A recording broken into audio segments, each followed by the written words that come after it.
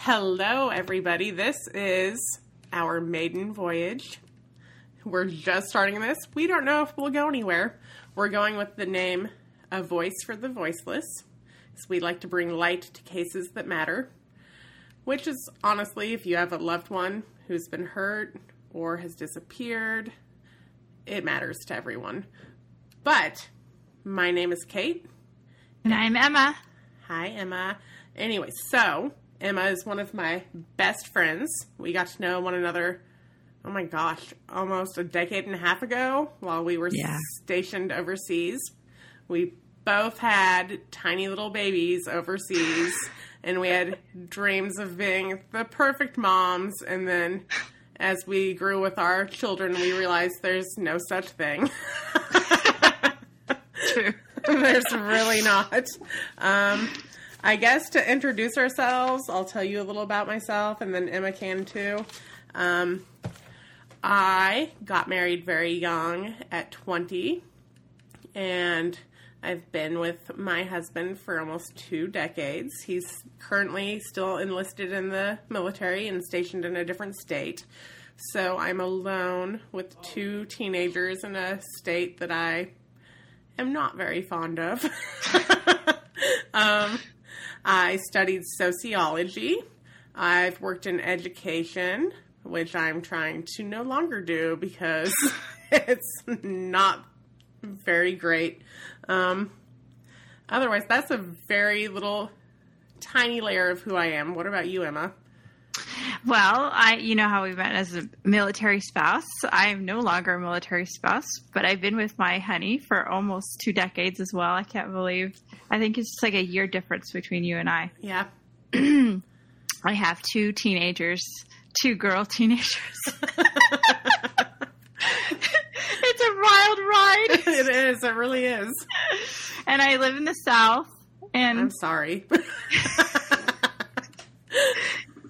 It's a different culture. It is. It's got its positives and negatives, with any state, really. To be honest, You have a face. You're such a silver lining finder.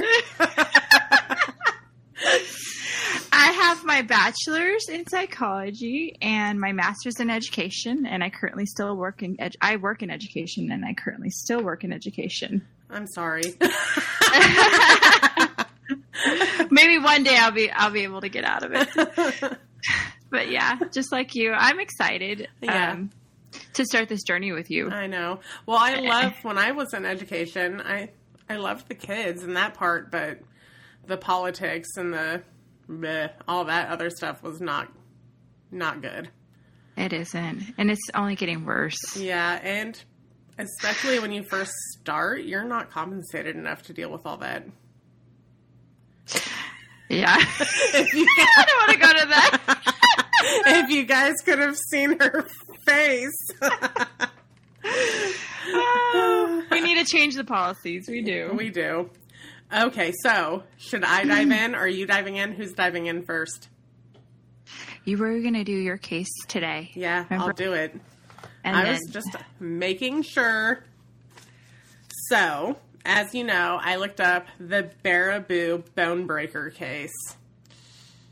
I'm excited. I've heard this before, but I'm excited to hear it. Who did it? Was it Morbid? Who did this?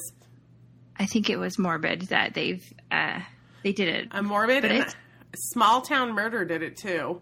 And, they did? Yeah, and I know for you, Small Town Murder goes a bit long, but it doesn't bother me because I'll pause them and come back. My ADHD brain doesn't care. I will pause it and then forget to go back. So I need the time. I know I've seen it on, and I wrote it down on here. There's a few shows like on cable television, what's the Investigation Discovery, or I think A&E was one I watched. A&E, I Survived had this person showcased too. And then the YouTube video I watched was called The Misery Machine. So this occurred in July of 1995 in Wisconsin. And apparently, according to the YouTube I watched, this area was known for circuses, which... Oh, really? Yeah, I thought that was interesting. I didn't know there was like a specific region or town known for circuses. So is it circus all year long? What does it mean to be known for circuses? That's what I didn't understand, and they didn't really delve into it, but it looked like they showed a picture of, like, their main street or their town center, and it just looked like the storefronts and everything looked circusy. And I don't know if that was something of days gone by or if it's still a thing, but apparently they're a circusy area, or at least were. I would love to visit. No? Now it's got this bone breaker kid hanging over it. Well, it was in 95. That's true. So we're okay. It's changed, right? Yeah. It's changed. Well, I like this story because there's a survivor. His name's Thaddeus Phillips. Or do you think it would be Thaddeus? I couldn't decide if it's Thaddeus or Thaddeus, but he goes by Thad. I know he goes by Thad, like it's his nickname. We'll just say Thad. Yeah. And in 1995, he was 12 years old. So what would that be?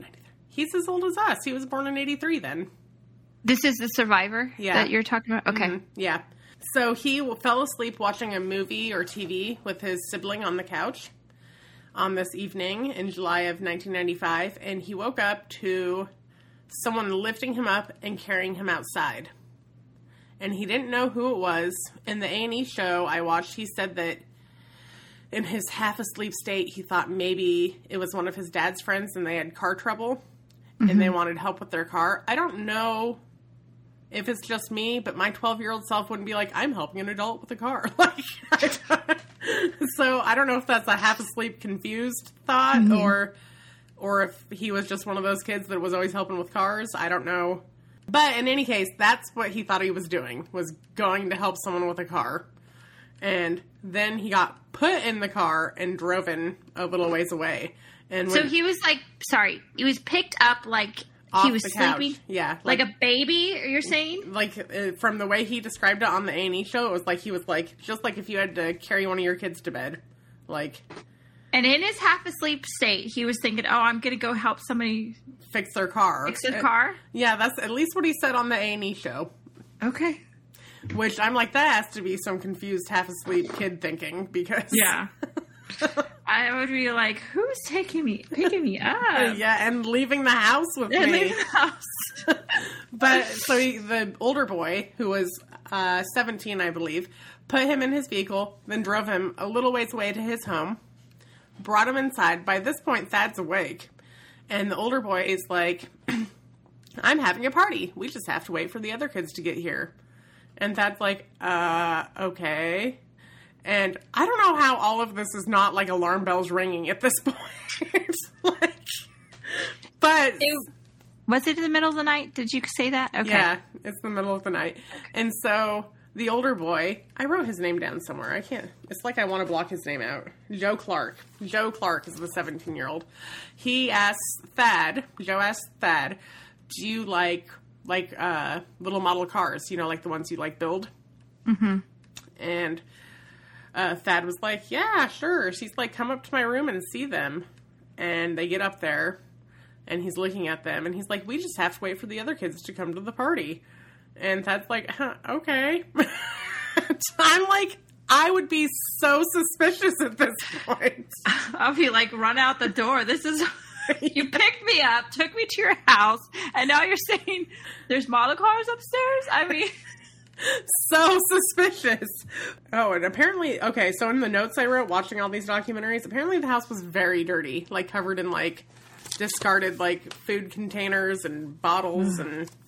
I imagine, no one ever specified, but Thad never saw an adult ever come around. So I'm imagining like an older teenager living in a house they never have to clean. It's got to be really gross.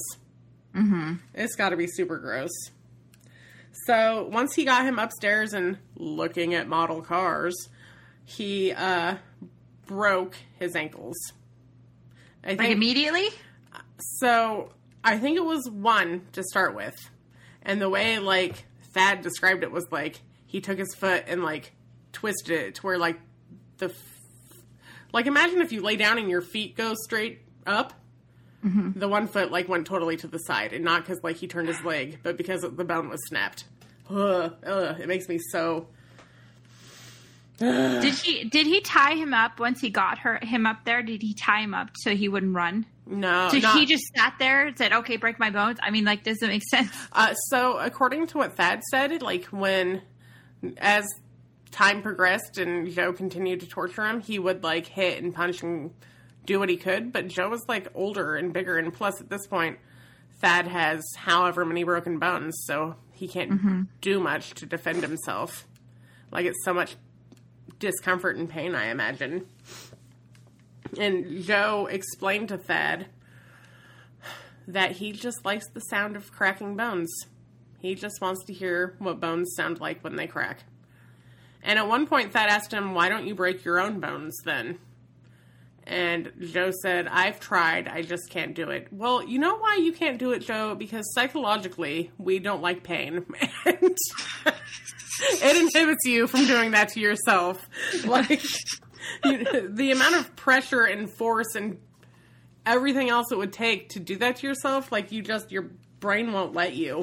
So, at some point, Joe left to go do something.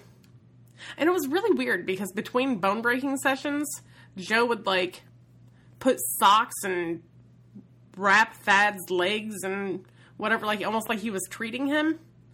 Oh, really? And then, like, carry him downstairs and be like, let's play video games. Like, they were just friends hanging out. That is psychological torture right there. That's crazy. Like, I'm going to break you, fix you, Yeah, and we're going to hang out and be buddies. Ugh. But, so, at one point, Joe left, and Thad thought, this is my chance. So he threw himself down the stairs to try to get out, find a phone, whatever. But he couldn't, like, walk down the stairs. He's got broken stuff going on. So, right. Once he's thrown down the stairs, he passes out from all the pain. Oh, poor baby. I know. And before he can do anything, Joe is back. And Joe is enraged. So he holds him up against, I forget if it was like some sort of piece of furniture or a counter, and snaps his thigh. Oh, disgusting. Ugh. Can you imagine the pain? I can't even imagine the pain. Poor guy. So, according to, like, some of the stuff I watched, the femur, which is the femur, that's the one in your thigh, right? Yeah, I believe so. Yeah. I mean, I'm not we're in education and we don't... Anyway, it's one of the strongest bones in the body. So, imagine the strength it took to snap that bone. Oh, my goodness. And the way they, like, described it on the A&E show was, like, he took his leg and, like, pressed it up against his shoulder until the thigh bone snapped. Yeah, I know. It's so gross. But Thad was in so much shock and so terrified, he said that he didn't really initially register all the pain. So I guess maybe that's something good. Mm-hmm. I guess if you can find anything good out of this. And he said that each time Joe broke a bone or hurt him, he'd have, like, Joe would become, like, calm and serene and, like, go back to, like, nursing him and wanting to hang out. Every time? I don't know if every time, but often enough that Thad, like, brought it up in his interviews. And registered. Yeah. Which I can't even, like you said, that's psychological torture. So, during all this torture, because I don't know what else you would call it, Joe would allude to another boy he did this to. And he knew the boy's name. It was Chris Steiner. And he was also, like 12, 13 years old, much younger. Mm-hmm. He did not live. And Joe said that he threw him in a river. I forget, which river is it there? The Wisconsin River, I believe. Mm-hmm. And he said I broke his legs, and he was not dead when he threw him in the river, but he couldn't swim with broken legs. So essentially, he threw him in a river to drown. And drown. Oh. Yeah.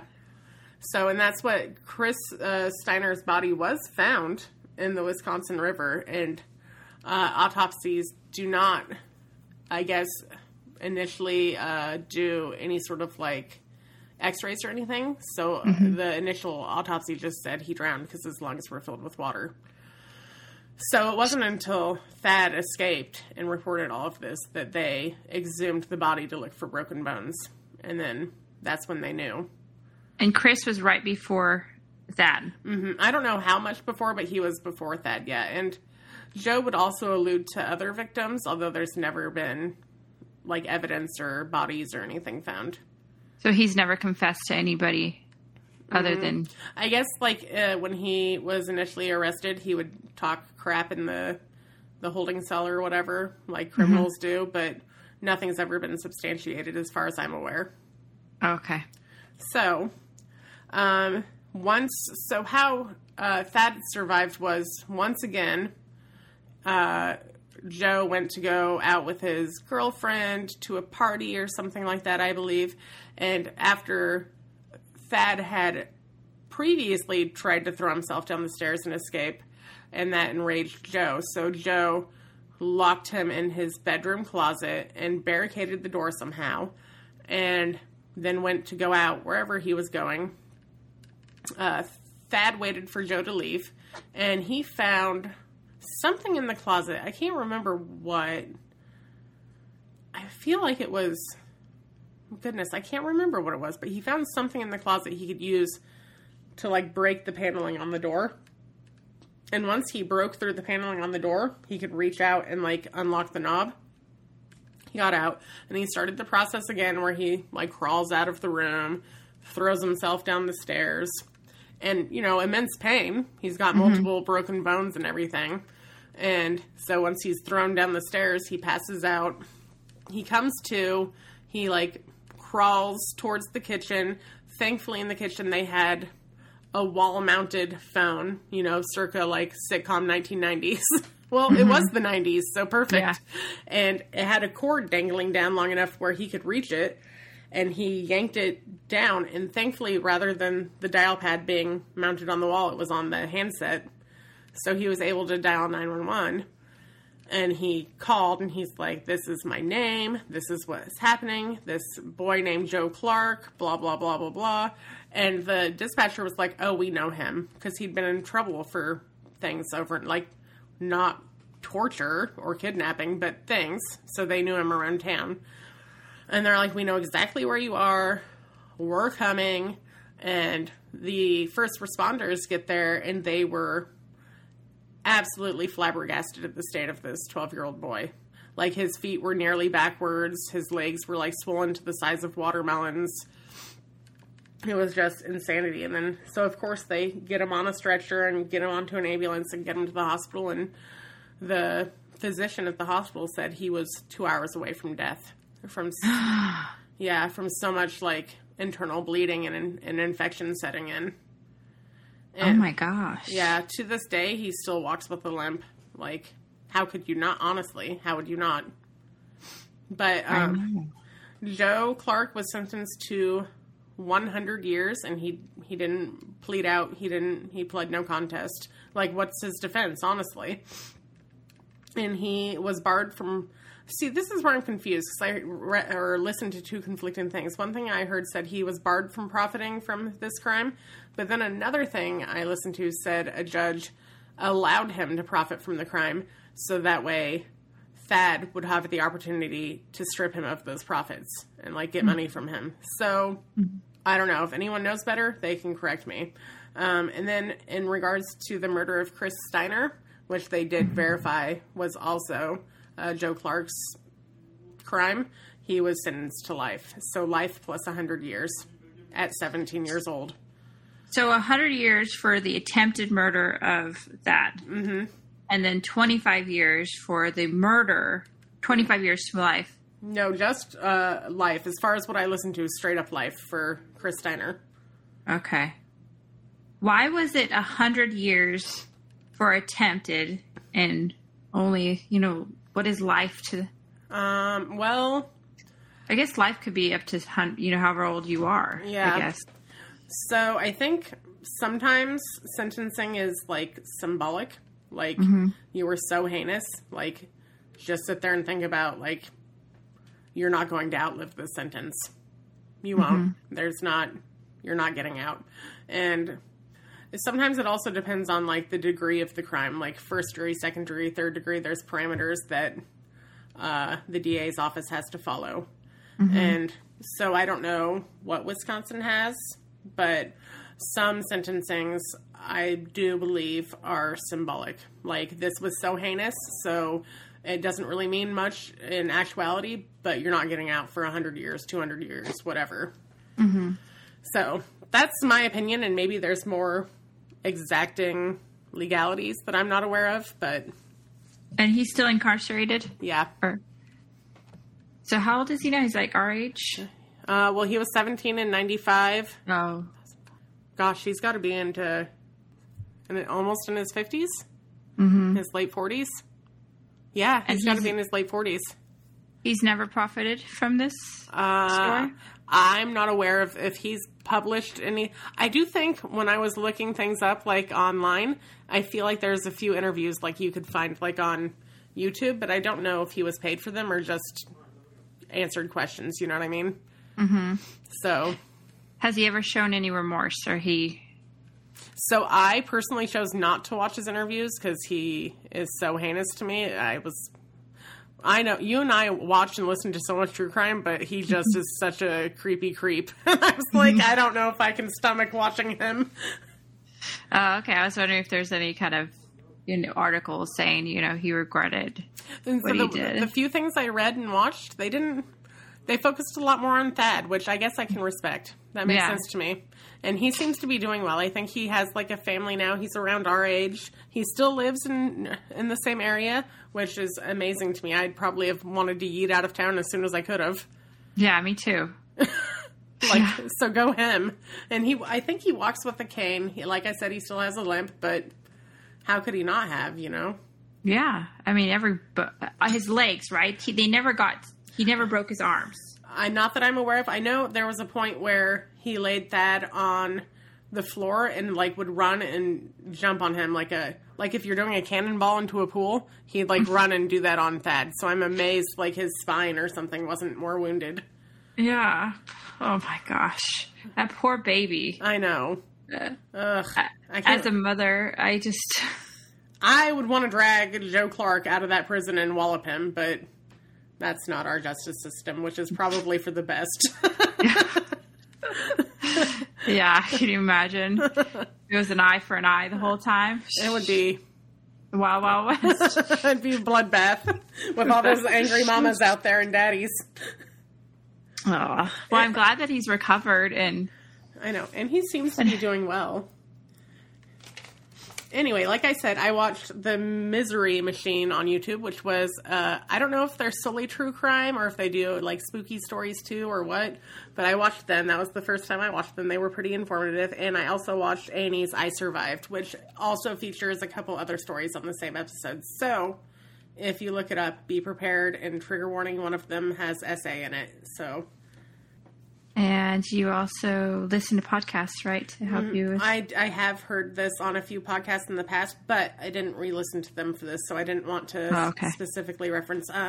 One I listened to, like I said, I believe it was Morbid did one on him, and Small Town Murder did one, which generally Small Town Murder does not have survivors. This might be one of the only ones where they had a survivor. And I remember... John was actually home from being out of state, and we fell asleep listening to this Small Town Murder, and I jerked awake when they're like, and then they snapped his thigh, and I was like, what the... I was so, like, flabbergasted and horrified by the torture this child was going through. Anyway, so that was Thad's story, and I know he's a survivor, and we're going to cover a lot of stuff that does not always have a survivor, sadly, but I kind of wanted to start with a minor triumph, even though it was still a tragedy. We will be back again next week. One of us will have a wonderful tale to tell. Well, wonderful is probably the wrong word, but we'll have a tale to tell you. We'll definitely have a story. How about that? We'll be ready for you. Okay. See you next time. Bye. Bye.